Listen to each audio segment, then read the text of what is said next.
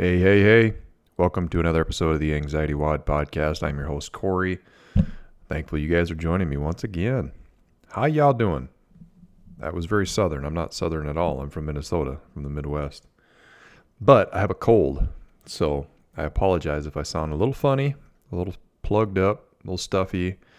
Probably have a few brain farts today while I'm talking, but I wanted to get this one out. We had a lot of follow-up to our last episode with the We Are the Evidence community that sent out quite a few questions. And so I'm going to probably break this up into two parts.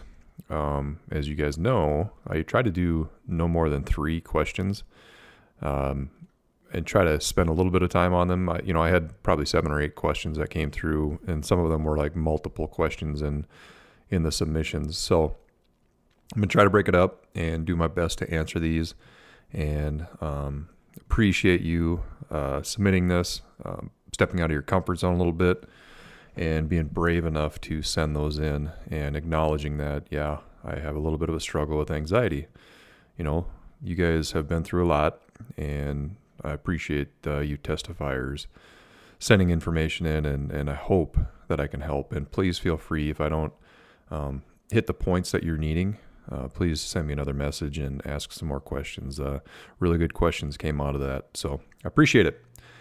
So for the first question, it's actually a pretty simple one, but it's going to be different for everybody. And the question goes like this: what is one simple thing that I can do when I start feeling anxious? Which is a great question. I talk quite a bit about all these overarching techniques and skills and concepts, but like, what's a simple, applicable thing I can do when I feel anxious?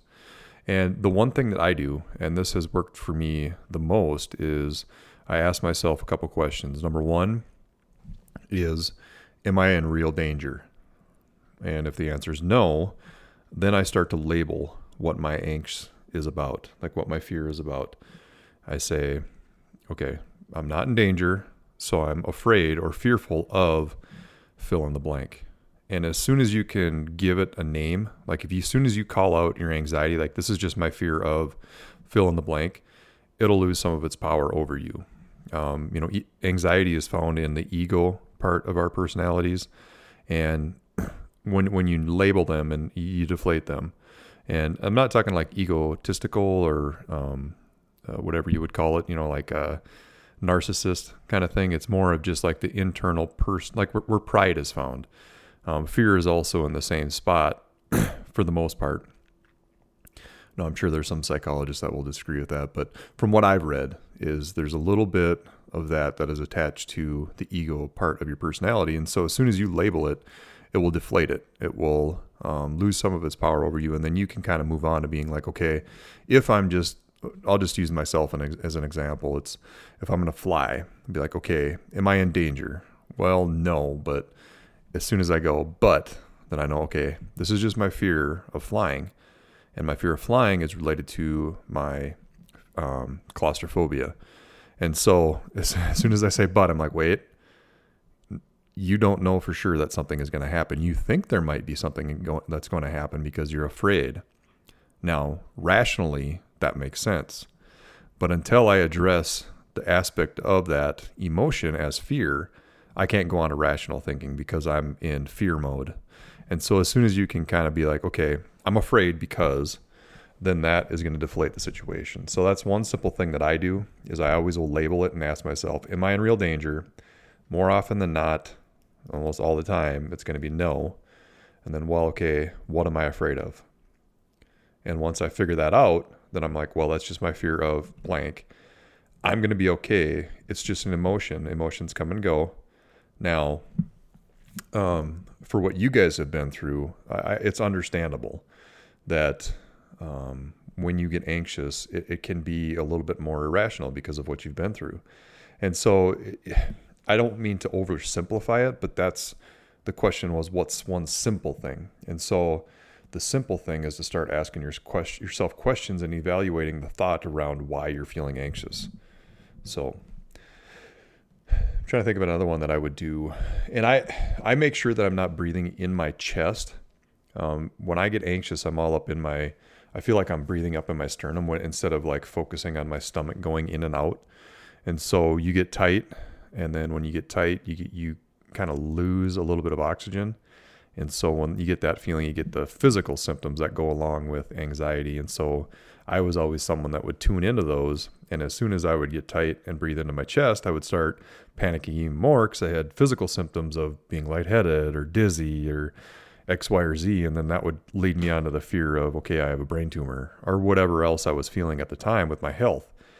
And so focusing on my breath would be another simple thing that can kind of bring you back to presence and bring you back to, okay, I'm feeling fearful or afraid, deal with the emotion, and move on to the rational part of what do I need to do to get through this.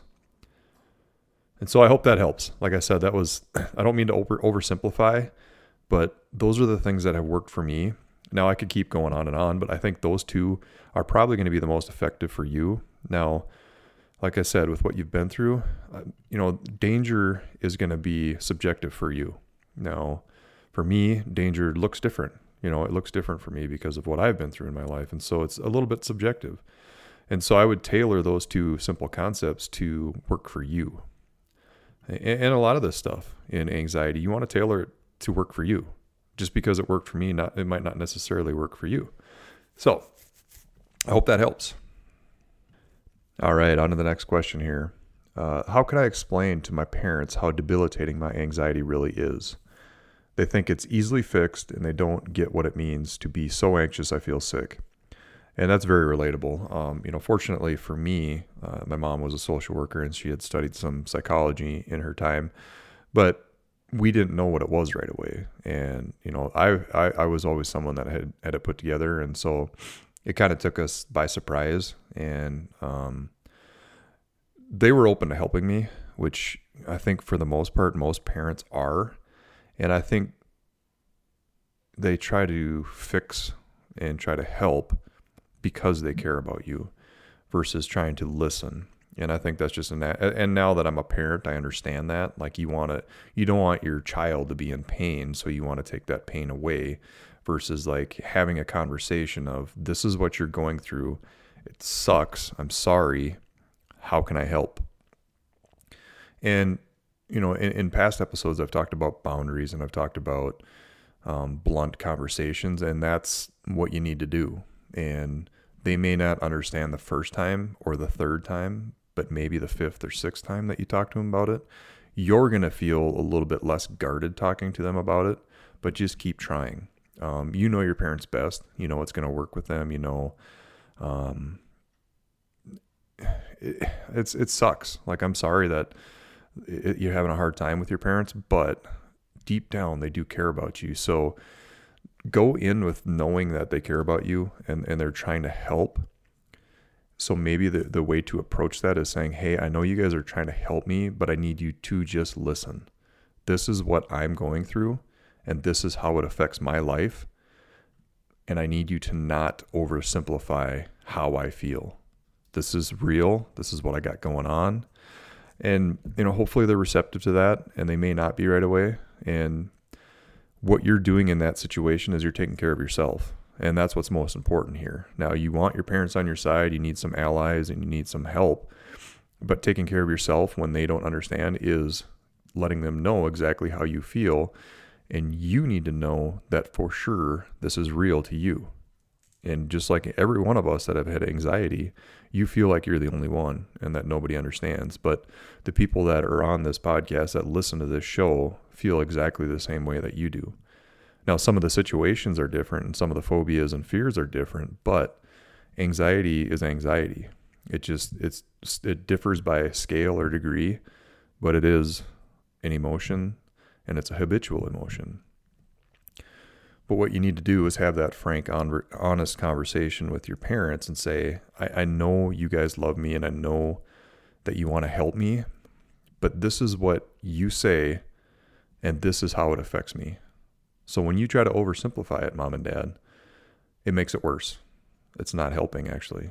If you want to be supportive, I need you to do X, Y, and Z when I'm anxious. And start educating them on what you're going through. Parents have your best intentions in mind. Like I deal with that as a parent now, as well as someone that has gone through anxiety. My son is doing fantastic right now, but I didn't know it was anxiety right away, and I should have, but we didn't realize it. We just thought that he had a hard time going to bed and didn't want to go to bed. And, versus being like, well, what need is not being fulfilled for him? And his was just, he needed some comfort before he went to bed because he would freak himself out. And so, like I said, as parents, we want to fix and we want to help and we want to keep our kids safe. And that might be a key word to use with them is like, I know you guys love me. Here's what I need to feel safe talking to you guys about this. And if I don't feel safe, I'm not going to be able to have an open conversation with you guys. I'm not going to be able to ask for help because like parents want to help, right? And I'm still talking as I'm talking to parents. If you guys really want to help me, I need to feel safe. And if I don't feel safe, I'm not going to talk to you, which I know you don't want. I know you want to help. So here's what I need in order to have you help me. And so, it's, like I said, it sucks. I'm sorry that you're going through that. And you kind of probably feel pretty isolated, but know that you're not alone.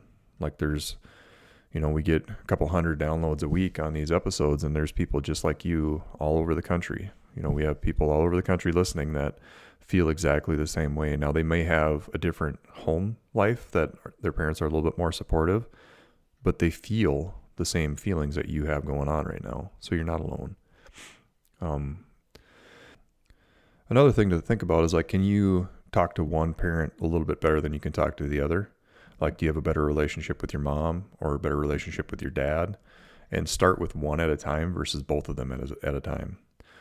Parents are a team, and, we both, like, as a mom and a dad, they have their strengths and weaknesses. Now, for me, I always talk to my mom a little bit differently of an approach than I would my dad. Now, it's not that I wouldn't say the same thing, but like the delivery is a little different. Like I'm a little bit more lighthearted with my dad because sometimes like I could offend my mom with some stuff I said. I'm 42 now, so I learned how to do it. But back when I was going through this, I would get angry and frustrated, and I didn't want to talk about it. But like, you have to figure out like the best approach with each one of your parents versus both of them as a whole. Now, my parents are fantastic and they're very supportive. It's just something so ingrained in you that is something you have to deal with that makes you feel vulnerable. You have to figure out what's safe for you. Now, it was safe for me to talk to them both at the same time, don't get me wrong, but like my delivery was a little bit different with each one of them. Like I could talk a little bit more in psychological terms with my mom because she had a background in that. And so I would talk a little bit more about overarching concepts or not necessarily psychological terminology with my dad.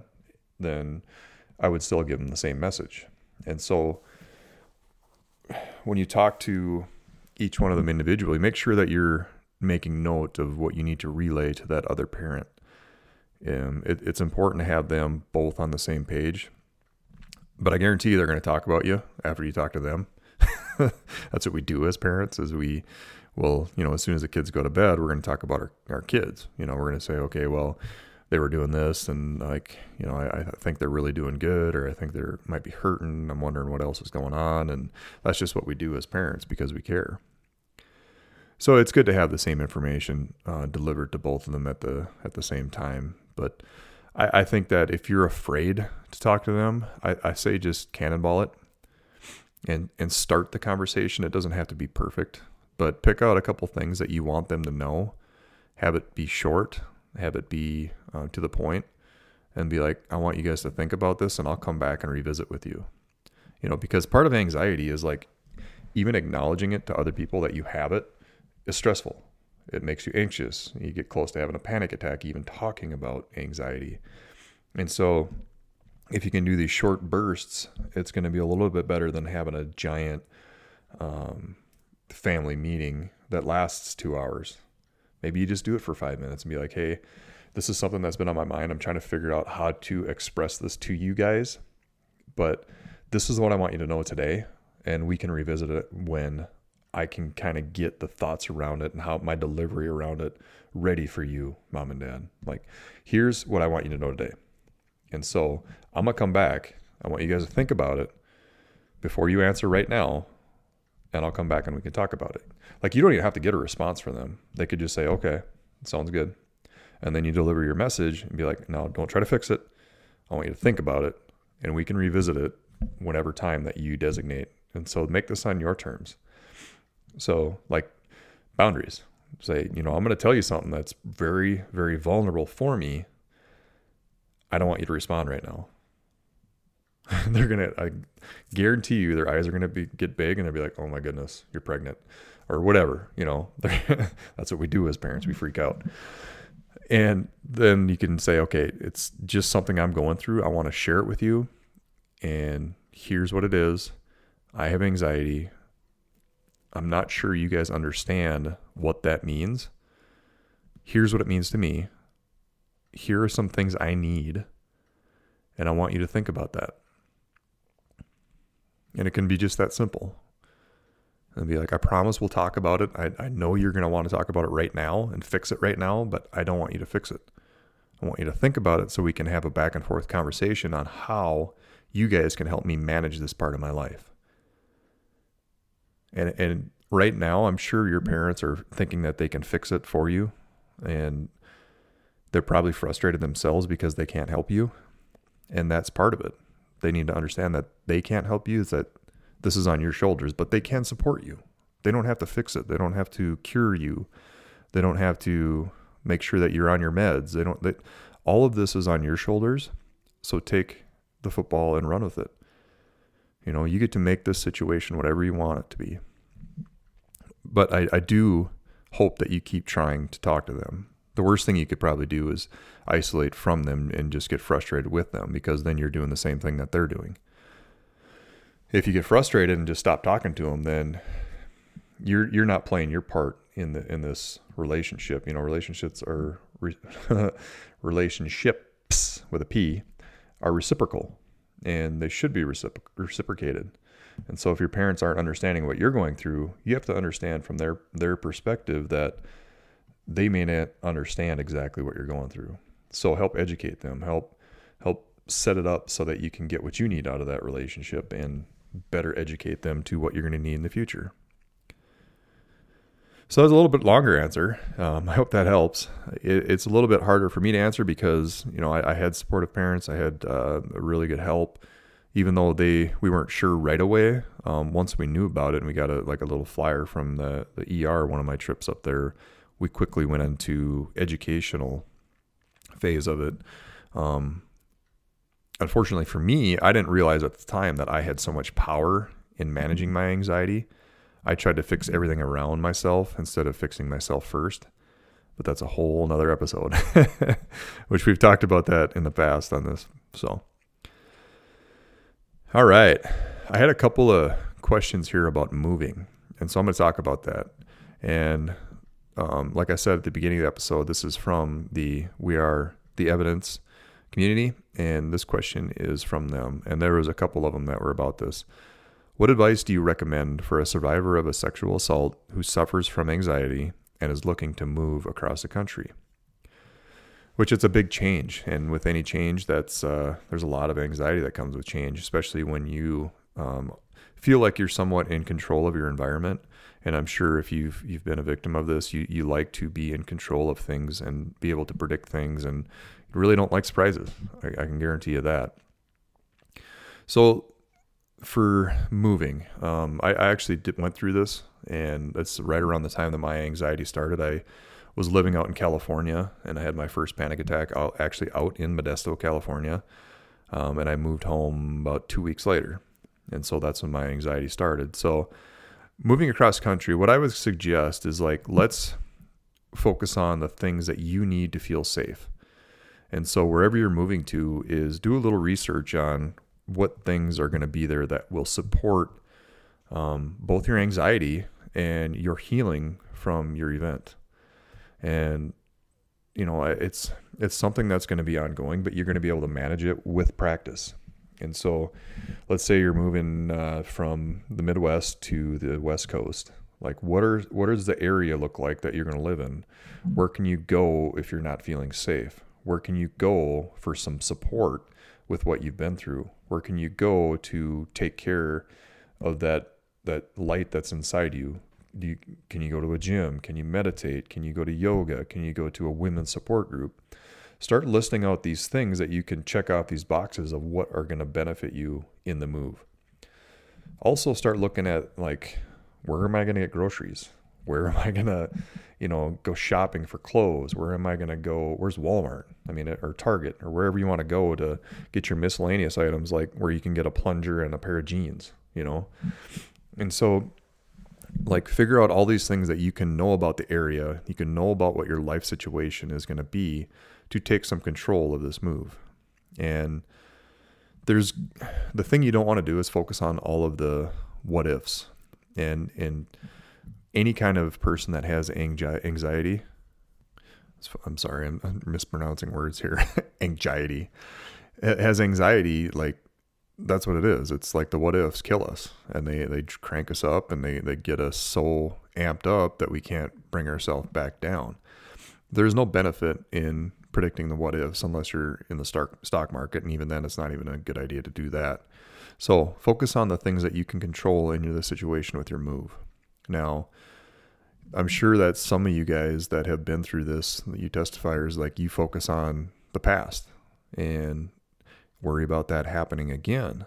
But as you know, that takes away from your present joy. It breaks my heart that you guys had to go through something like that and feel that level of pain, but it doesn't have to last.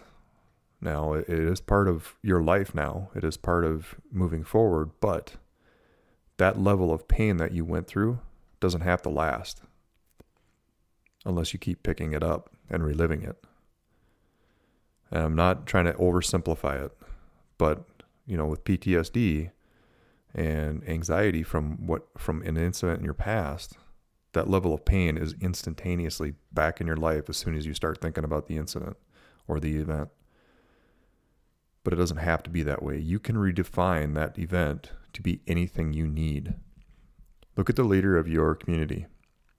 She was someone that could barely walk in the door of a gym, and now she's paying it forward and leading the charge.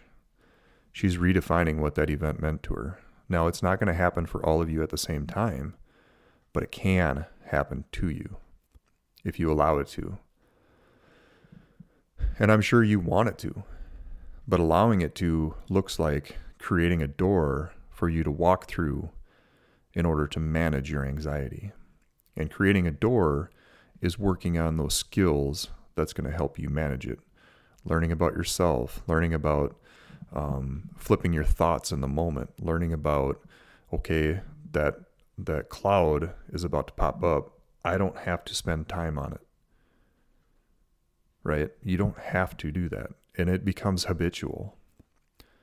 I used to, and this is not in any way like relatable to what you guys have gone through. I used to beat myself up about not making it in the NFL. Like, rather than being grateful that I got the opportunity. And this was when I was, in the darkest part of my mental health issues, is I used to beat myself up so bad and like shame myself. And rather than saying, whoa, you got an opportunity that like 10% of college athletes get, and an even smaller percentage of that actually make a pro team. You're in the 10% of people that ever get a chance to try out. You should be grateful. And that didn't happen overnight. Like, I spent time and time again being like, whoa, reset, let's do this again. And just stopping myself. And so what that looks like for you guys is like, okay, this situation reminds me of the event. Now feel that emotion and then move on to rational thinkings. Like, okay, yeah, this freaks me out, but am I in danger? No, okay, this is my fear of the event. I'm safe right now. I'm going to do X, Y, and Z to help myself get back to a baseline, and I'm not going to spend time on that event. It's not here. It's not now. I'm not going to give it power. Deflate it by not spending time on it. Now, it's not saying to not acknowledge what you've been through. Acknowledge it and say, man, that was painful. That was horrible. Excuse me. That was horrible. And It's part of your life, but you don't have to revisit it every day. And I'm sure that sounds very oversimplified, and I apologize. But when you get to a point that you can look back and be like, okay, I was stopping myself from making progress by allowing myself to spend so much time on something that hurt me so much, rather than looking around and thinking about the things I have to be grateful for, the things that I have in my life that I can use to help manage the pain that I feel, the things around me that can support me in my healing. And you guys that are in that community are doing just that. You're taking some power back by joining a community that is empowering you with what you've been through. We have so much power that we don't allow ourselves to find with anxiety.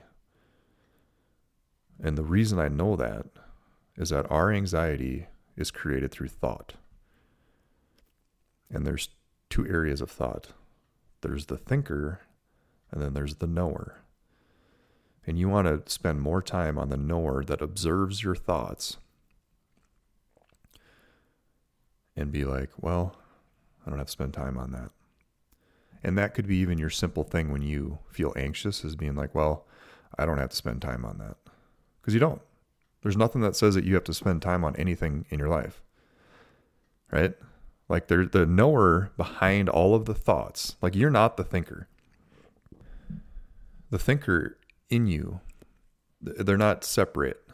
Like, it's part of you, but the thinker is the habitual part of your mind that if you don't put the reins on it, it's going to take over. And that's where you're at, is that something so traumatic took over. And like I said, I'm so sorry that happened to you. It's a horrible, horrible thing. And I wish I could take it back for you.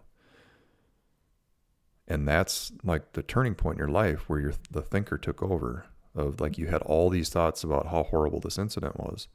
And that became the habit of thinking. And you're very justified to have those thoughts and those feelings. It's a horrible, horrible thing that happened. But don't let it continue to be horrible in your life. Start picking it apart and figuring out what's good in that situation that you can learn from, that you can pay forward, that you can grow from, take your power back, and start kicking butt again. I hope that helps. Please holler if you have more questions. If you have any questions about anything that I said today, it's really coming from the heart. I hope that helps you guys feel a little bit of a peace, a little bit of peace in your day, and you're able to breathe a little bit better. Have yourself a peaceful morning, afternoon, or evening. Keep coming back, guys. We're going to figure this out, I promise. We'll see you later.